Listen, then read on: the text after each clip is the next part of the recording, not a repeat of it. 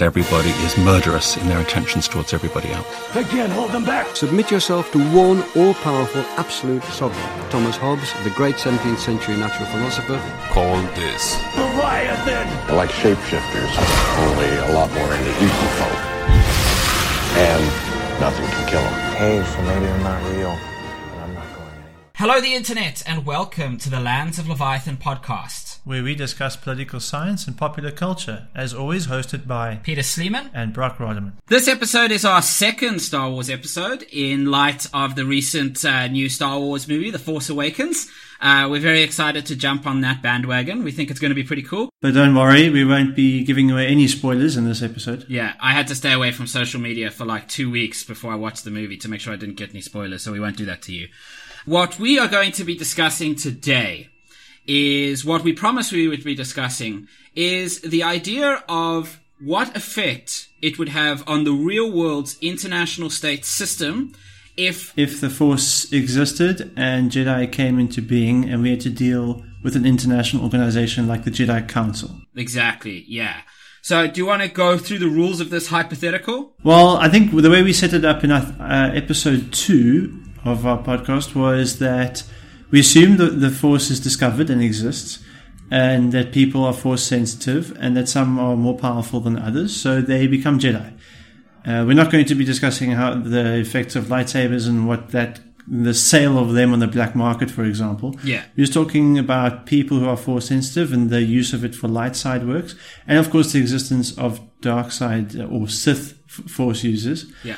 And how our current real world would have to deal with that, with the Jedi body or an organization running around trying to keep peace and justice throughout our galaxy. And there's a whole bunch of other problems that arise with this type of hypothetical. You've got all the religious concerns. We're not dealing with those. This is strictly an international relations perspective on what happens when you have an essentially independent body with a large amount of power. Yeah, exactly. So in my mind, I've got a couple of assumptions, and I want to see if you agree with me or not. So if I imagine, okay, in the world suddenly the Force exists, now we have Force sensitive people who have access to the Force and start experimenting with that.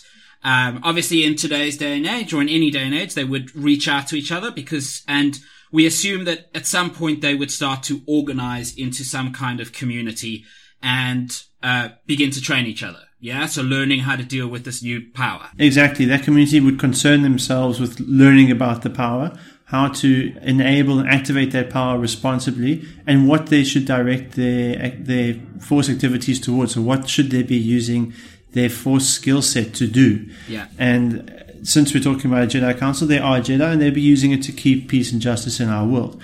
So they would function something like, I think the closest thing we can imagine is like an Interpol, but they're not necessarily concerned with chasing down wanted criminals. I think they would also concern themselves with keeping things like trading regulations are enforced in a fair manner, and interstate war doesn't break out, that violent conflict is subdued. Yeah. They would avoid things like violence, war, injustice, social economic exploitation, human rights violations, all those kinds of things. I think everything that, as I'm saying this, I'm realizing everything that the UN is supposed to do but doesn't. As long as they were light side Jedi. Well, they would also have to concern themselves as the primary force against the Sith. So if Sith did exist, which we're saying that they do, that they would have to combat that and make sure that the Sith don't get out of hand and preferably destroy the Sith. Yeah. But now we're getting into Star Wars canon about who would destroy the Sith and bring balance to the Force, and we don't really want to. We're not going into that.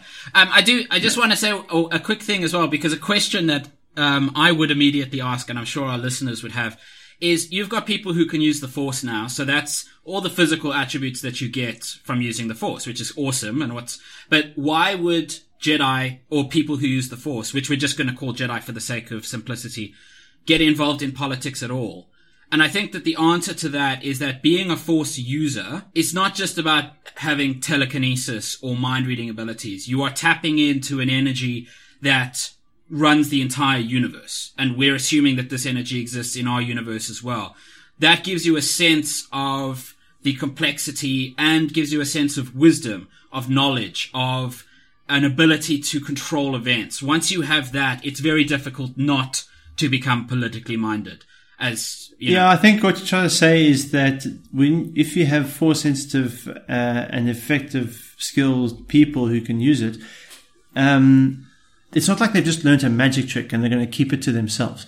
It's that they've learned how to connect themselves to the rest of the world, because that's what the force does, and so they would feel an innate compulsion to contribute to that world's well-being and balance. Yeah. And obviously, if you're a Sith or you're a dark side Jedi, it's the compulsion to use that power to bring about the change that you wish to see in the world. So Brock and I have some very differing views on this. Let's get into it. This is going to be a very interesting discussion. We're going to do this a little bit differently because for the first time, we're not applying theory to a fictional universe. We're applying a fictional idea to our own universe. Yeah. So Brock and I have some very different perspectives on this. So Brock, I'm going to let you go first and outline what you think is going to happen in the world with the Jedi Council. I think they're going to be good.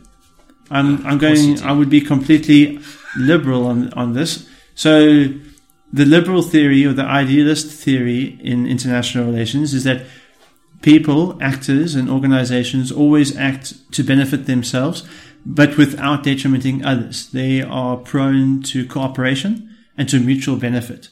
So as soon as an opportunity to exchange exists, they would not seek self-benefit at the detriment of others. They would seek self-benefit in a mutual fashion. So the Jedi would not be concerned with gaining all the power that they could. They would be concerned with gaining only so much power as would help them to help other people or help other states or help them do their job. And the reason I say this is, well, first of all, you can see in Star Wars episodes 1 to 3 that the Jedi do practice quite a lot of self-restraint in the running of international order. They don't try and behave like an international police force. They strictly stick to negotiations.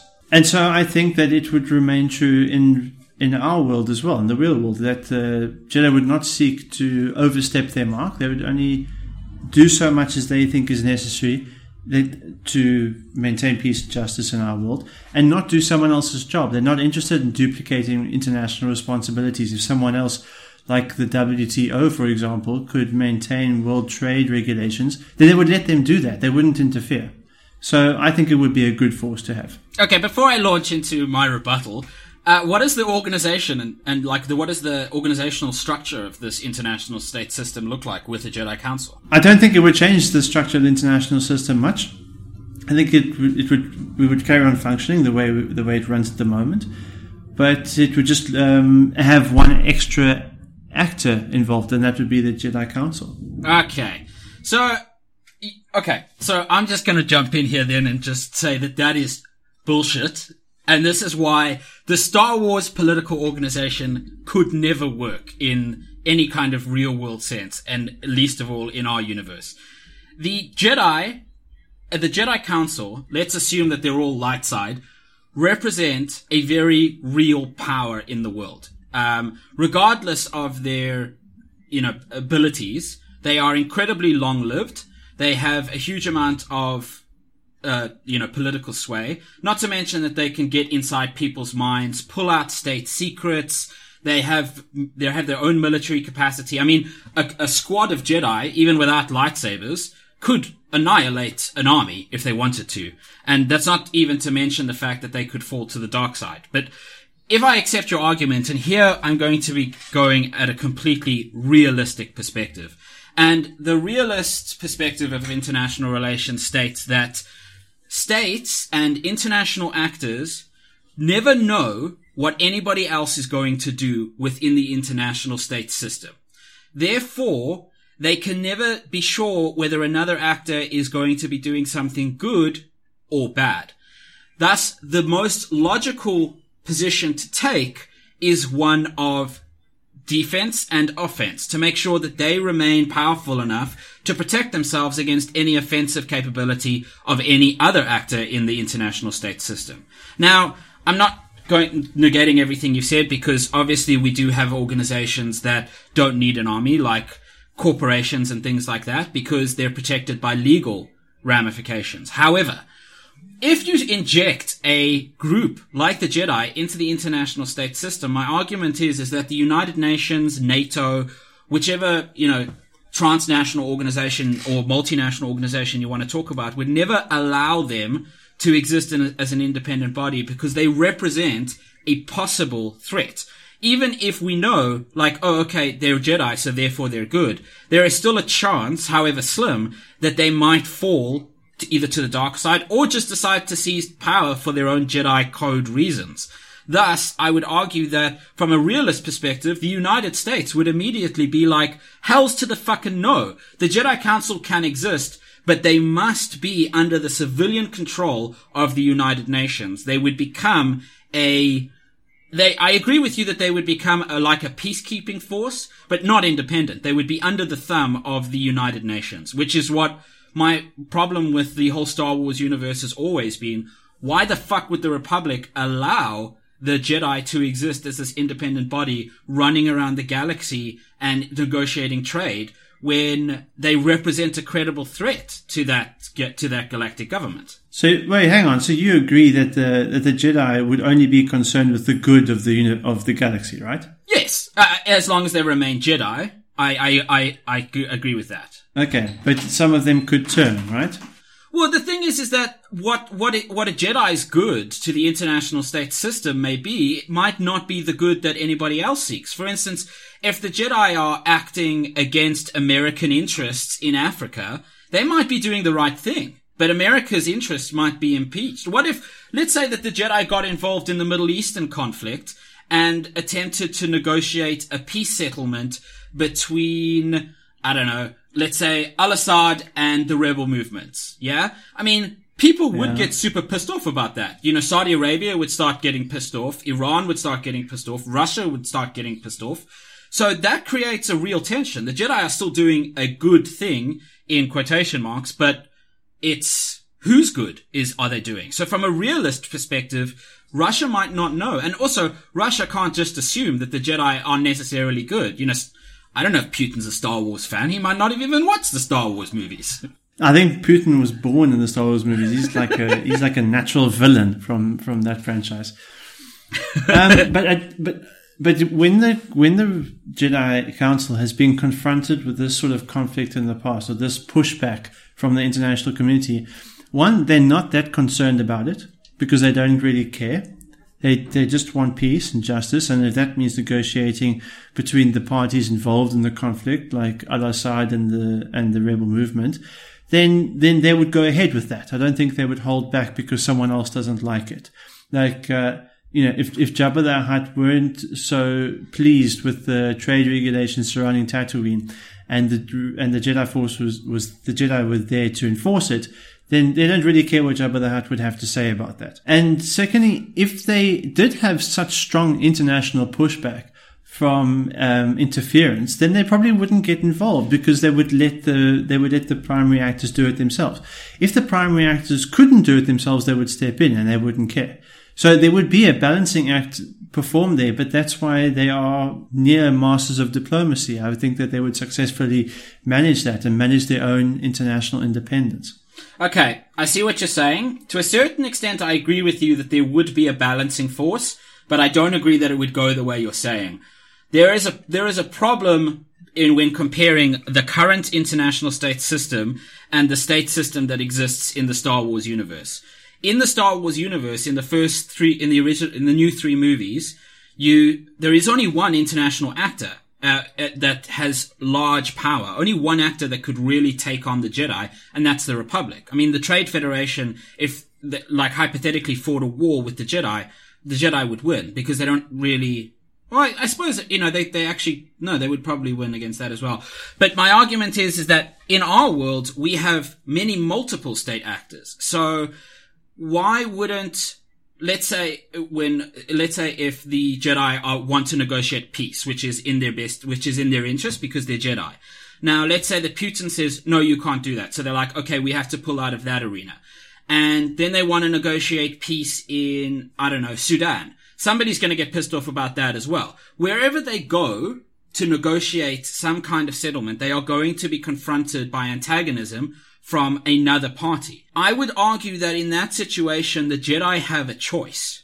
One, stay out of politics altogether, because it's very difficult. Actually, three choices. One, stay out of politics altogether. Try and just be a lame duck, because nobody's going to listen to them. Or seize power. And even though it's bad, but I would imagine that you could make the argument from the standpoint of the Jedi Code that an international state system led by the Jedi, with the Jedi in charge, would be much more peaceful than one that isn't. But they've never sought that. The Jedi have never sought complete control of any system or of any galaxy. But I would argue that that is itself why the Star Wars system cannot work, because I don't see why the Jedi wouldn't seek that control for the betterment of all. I don't think they fancy themselves as political leaders. That's why I think they would think that they would fail at that. They do not think of themselves as the Republic. They do not think of themselves as the House of the Senate. And I think your analysis is actually wrong, because they don't have four choices. And you underestimate how many state actors exist in the Star Wars galaxy. In the Star Wars galaxy, there are multiple systems, and you are only thinking of the Republic, and the Republic functions like the United Nations, where each system gets a representative. Each system acting effectively like in our world as a state. They have successfully, for over 20,000 galaxy years, managed that system where they don't act out upon the Republic's orders, and they are not held accountable by it. They manage the direct conflict that is between the primary actors, between systems, and they're not concerned with the periphery. The core systems involved in the conflict are the ones that the Jedi Council deal with, if they think that no one else can manage it, if they think that negotiations and intervention is required, or mediation at least. But they do not feel responsible for explaining their actions to people who might not be that as close to the conflict. So going back to your example of the Middle East, or at least the Syrian conflict, I don't think they would feel the need to explain themselves to Vladimir Putin. They would not take orders from him if he told the Jedi Council, stay out of the conflict. They would probably go ahead anyway, provided no one else was showing enough interest in the primary actors, i.e. the Assad's regime and the Syrian rebel movement. So if those two actors said to the Jedi Council, listen, we're not getting anywhere, and the Jedi Council said, right, we need to find a solution, let us be the ones to do so, I don't care how much multi-state pressure came from the periphery of that conflict, they wouldn't obey. They wouldn't bother listening to it. Okay, but there's a problem with your analysis as well, and the problem is that in the Jedi universe, in the Star Wars universe, that universe is not an anarchic system. And the anarchic nature of our state system is important to take into account. So for those listening, what we mean by an anarchic state system is one in which there is no overarching coercive authority. So the United Nations has no authority to go to war with anybody, basically making everybody in the state system equal in terms of what they can and cannot do. That doesn't exist in the Star Wars universe. You either have the Republic, which is capable of going to war, or you have the Empire, which is capable of doing the same thing. Now, let's say that the Jedi get involved in the Middle East conflict. And let me take another example. Let's say Palestine and Israel. Okay, they get involved. They want to negotiate a peace settlement. Now, even if those two sides were amicable to coming to some kind of agreement with Jedi help, what if Iran decides we cannot allow this peace treaty to go forward? What's to stop Iran from attacking the Jedi? And why? I mean, in the Star Wars universe, if somebody attacks the Jedi, they attack the Republic. And I imagine that in the Star Wars universe, if you had, let's say you've got Alderaan, and Alderaan suddenly gets taken over by a dictator who's ruthlessly killing the people, the Republic will immediately dispatch the Jedi to try and quell the situation, and maybe the army if that doesn't work. You can't do that in our world. In our world, the Jedi go by themselves. They're not under the authority of anybody. So, I don't see why states would accept their authority to negotiate, but even if they do, like even if states perceive them as a religious group, similar to the Vatican, let's say the Jedi come in, they start negotiations. Iran could then be like, hey motherfuckers, you can't do this. We don't want this treaty to go forward. We're going to bomb the shit out of you guys. What? And that's, that is absolutely I think it's very simplistic analysis, Peter. Why? Well, first of all, what is Iran going to bomb?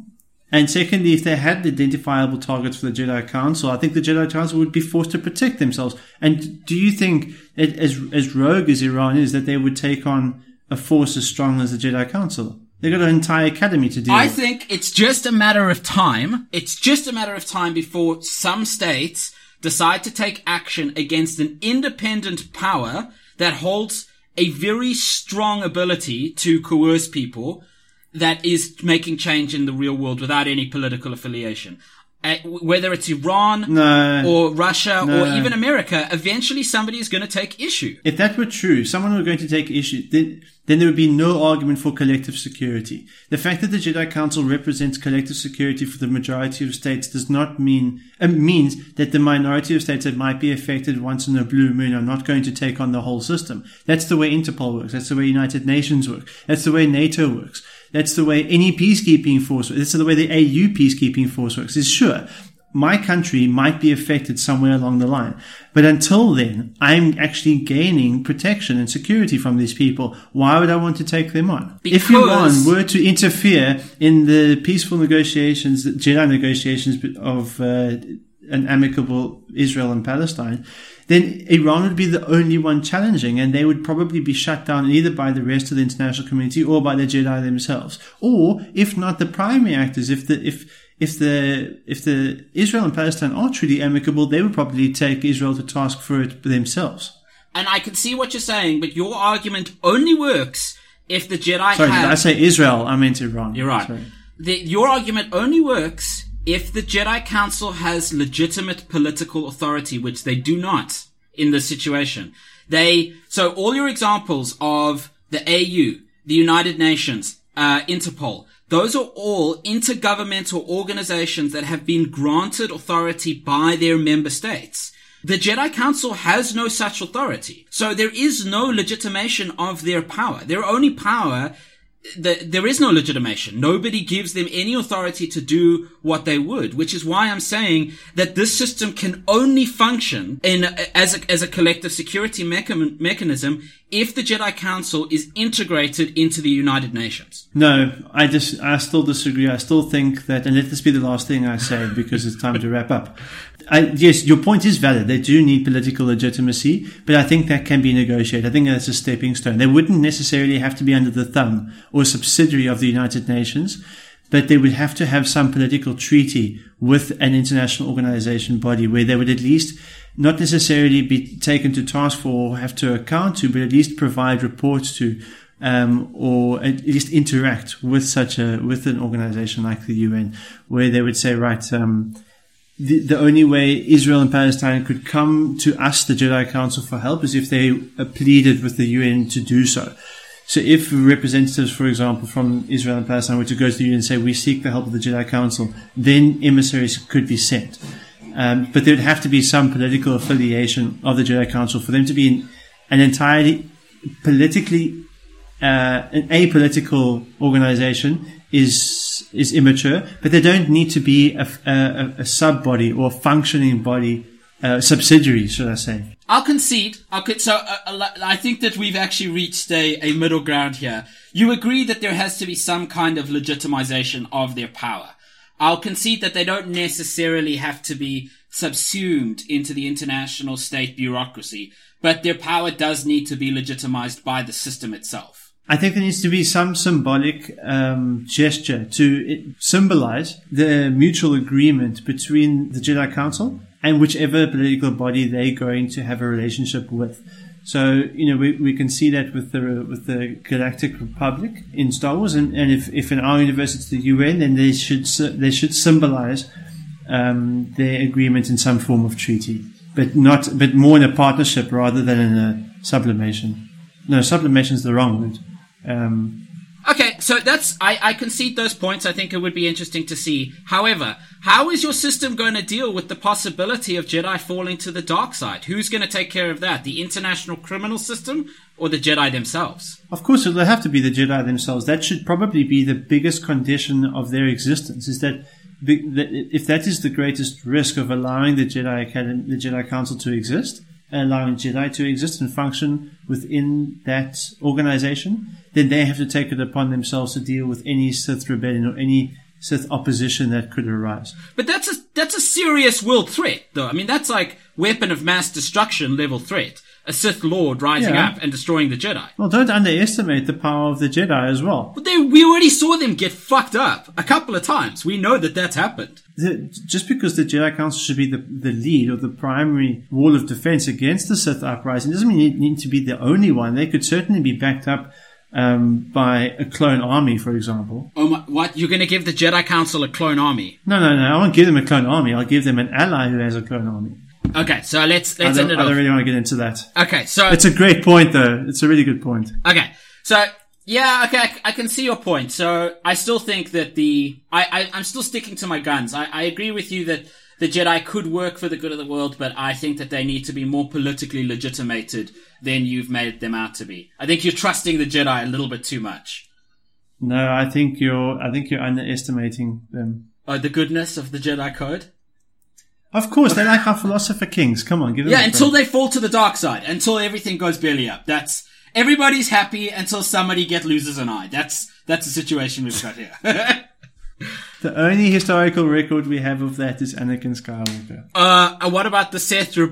No, I'm not getting into the computer games. Okay, yes. Okay, so guys, I think that we've reached another point. This is a super interesting argument. I'd love to hear from our internationally relations-minded listeners about what you think should happen in the real world if the Jedi become real. As a final footnote, the music used in this episode is obviously the Star Wars main title theme, which is a very boring name for that song. Apparently the script refers to it as War Drums. It was composed by John Williams and performed by the London Symphony Orchestra and was conducted by John Williams himself. Thanks for listening, guys. We hope you enjoyed that. We'll upload the episode onto our website, landsofleviathan.com. You can find it all there along with all our other SoundCloud tracks. And if you'd like any updates on the website, please don't be shy to subscribe to our RSS feed that is also there. We also look forward to hearing your comments and feedback. So send us an email at landsofleviathan@gmail.com. It's LANDSOFLEVIATHAN. And you can also find us on Facebook as well as Twitter under the Lands of Leviathan podcast. And you can also listen to our tracks directly on your Android or iPhone via the SoundCloud or iTunes app. Hope you enjoyed it, guys. Thanks so much.